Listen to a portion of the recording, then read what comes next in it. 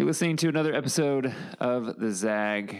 Excited to be here with 2016 Fellow Matthew Gonzalez, who's a lover of podcasts, has yet to listen to ours, so let's hope he listens to this one. Thanks for listening to all of you. Let's get to it.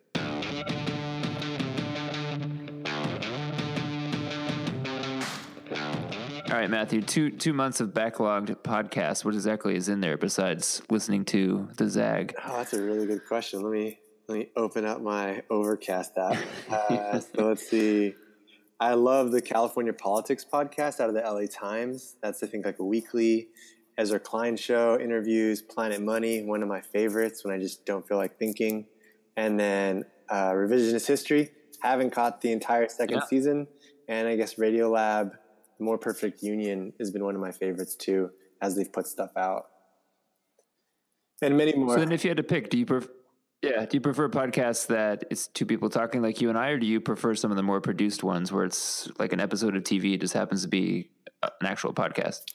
That's a good question. I mean, I guess would you put Revisionist History as produced, like in that produced category?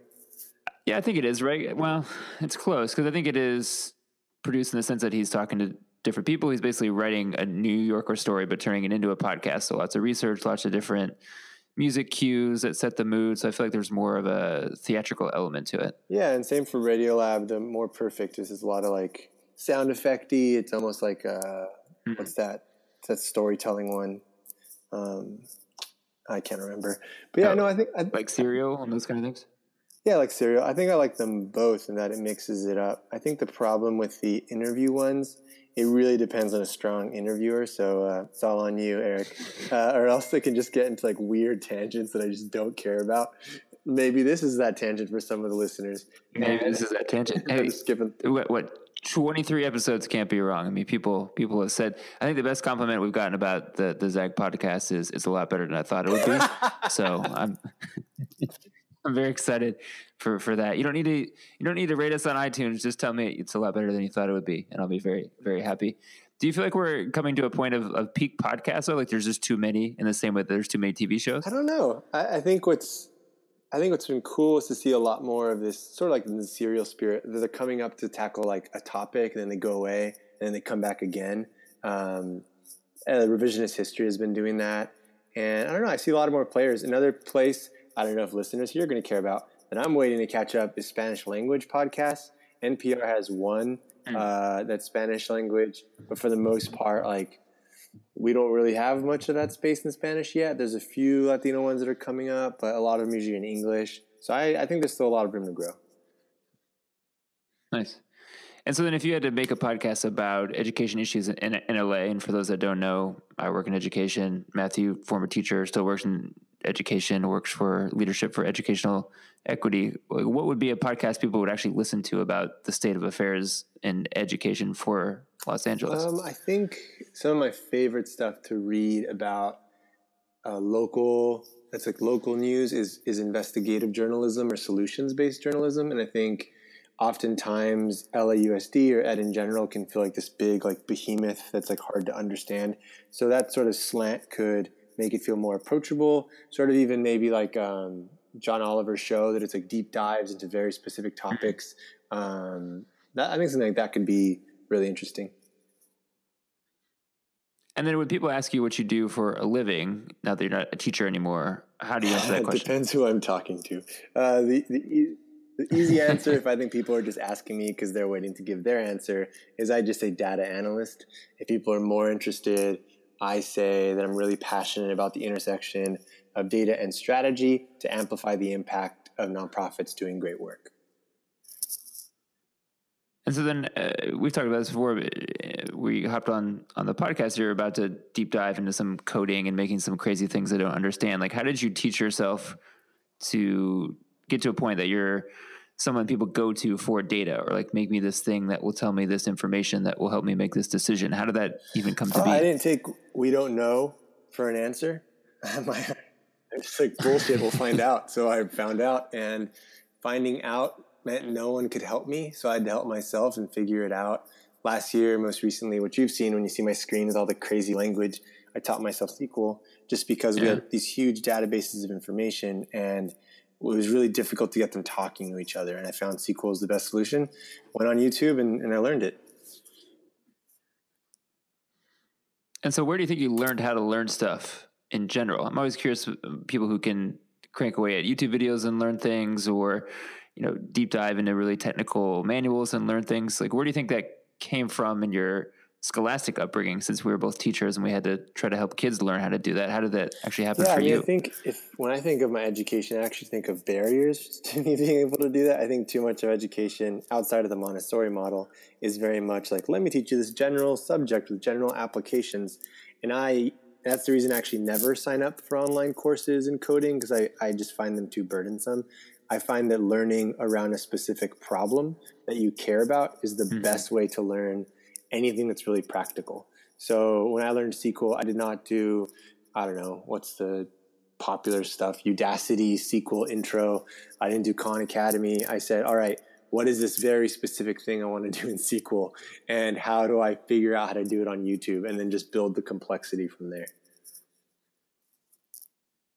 That's smart, which is a good tangent, actually, because I recently asked the NLC alum list if anyone knew how to edit podcasts when the sound isn't synced. And I spent, a good 10, 15, 20 minutes just looking at YouTube videos, trying to figure it out, if it was the right video to even start with. And you're right, actually having the task at hand is much rather how I learn. I don't really like sitting in classes anymore. I think some of that's being a teacher. Like, what good pedagogy is, how people should be teaching. When you don't see it, it just drives you crazy. Like, we're really hard to facilitate to. So I think you're right. If there actually is the task at hand, it makes a lot more sense. So then once you have all this data, what are you doing with it in the context of Lee, and who wants to know what kind of data that you have? I think the biggest problem we see in people that work with data is just this propensity, especially in the world of big data, to do data dumps.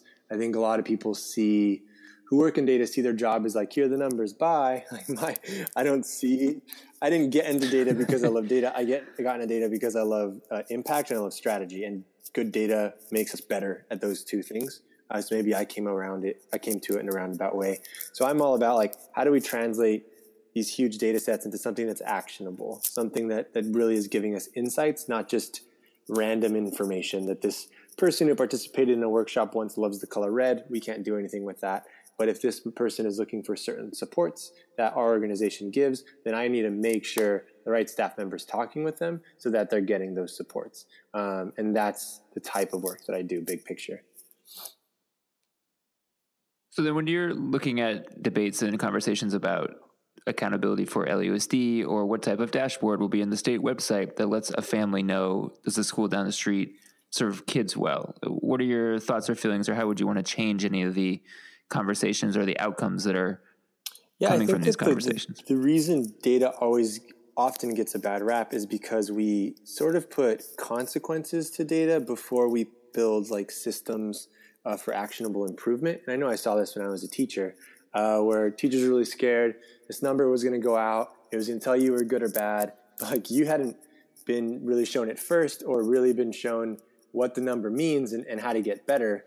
So it kind of felt like that teacher you have who made you watch movies all year and then gives you the most difficult final you've ever taken in your life. And you're like, what the hell just happened? I think that's often how we, in our drive to be data driven, we jump straight to that instead of being really thoughtful. So I can totally understand sort of the fears that comes up with it. And I would, if I was master of the universe and could build a data-driven district, it would first be getting alignment on what are the real impact levers, what are the proxies we have to those, and systems to act on those insights and iterate at a clip rate that makes sense to the teachers, to the students, what makes sense in a school year. And in that world is where I'd feel very comfortable reporting by school if people just aren't getting it together.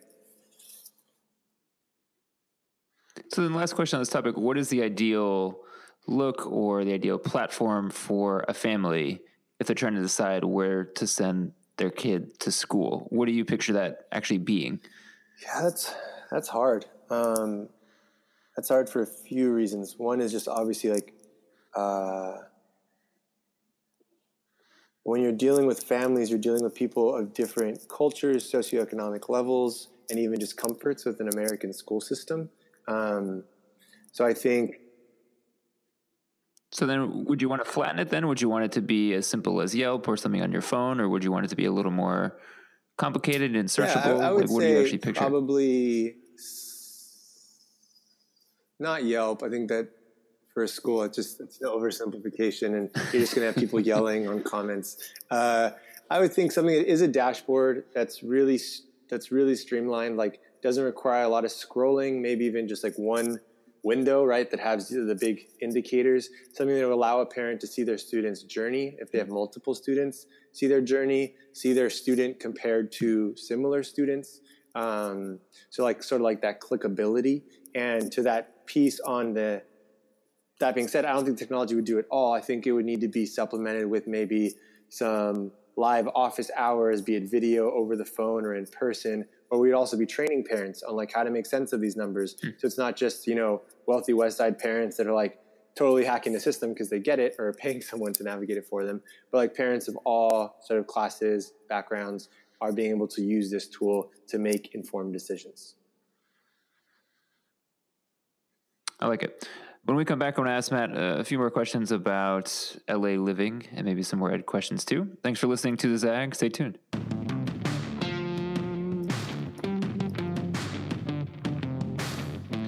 Matt, what I like about you is that you ride hard for Los Angeles, and you're a big Los Angeles proponent.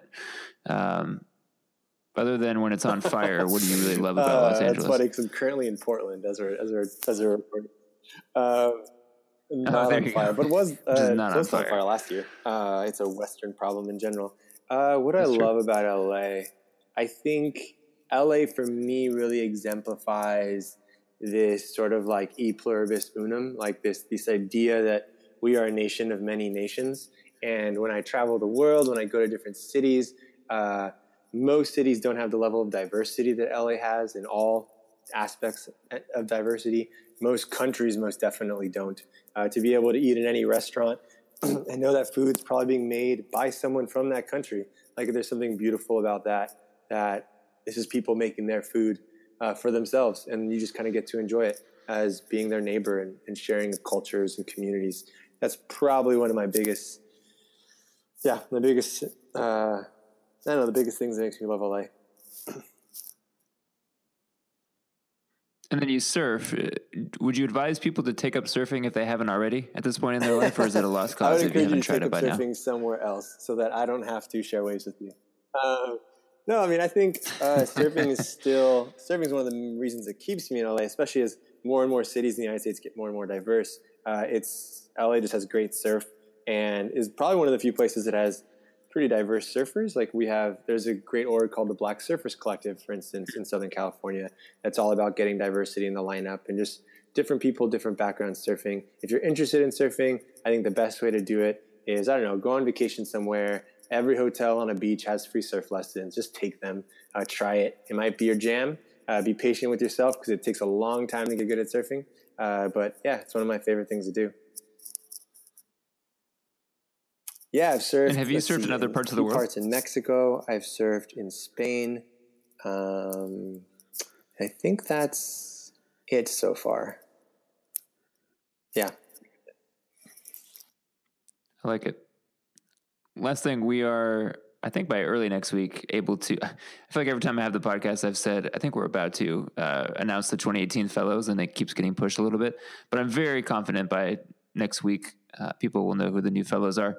What do you remember about applying to the fellowship, or what do you remember about doing it in 2016? What stands out to me is how fast time goes. Let's see. What was, let's see. From applying, I remember just being really excited that this opportunity existed in LA. I think that there is that weird transition point where you're trying to figure out, like, where do I fit in? Maybe you just finished grad school. Maybe you've been working for a few years. Or maybe you're looking to pivot in your career, or you're new to the city and you're just looking for a community of progressives. Like, to see this fill that very major gap was really exciting for me because I didn't necessarily know about it. And then when I got accepted, I was just super excited, and probably my favorite thing to tell everyone about the NLC experience that still stands with me is being in a room with young progressive leaders from different sectors, because I think so much of our work can be so just like focused, zero in. Like 90% of the events I go to are education specific, even though to really move forward LA and make it better for everyone, it's a cross-sector strategy. We all need to be working together. So building that community across sectors is critical. And that's one of the, I think, biggest value adds for NLC in LA. And would you say the facilitator, greatest facilitator? Like, how would you rank that part of that part of the experience? I'll let listeners use your doing facilitation of this podcast as a proxy to make their own decision. Fair enough. Sounds good. Listen, man, thanks for hopping on, and safe travels back to LA. Hope to see you before the new year ends. And thanks to all the listeners. We're up to about 23, 24 episodes of the Zag, and catch them all back ordered, back issued, whatever you want to call it, as you make your holiday travels. Download them before you hop on airplanes. Get it in the iTunes store, the Google Play store. Might be one or two more episodes before 2017 ends, so stay tuned. Otherwise, thanks for listening.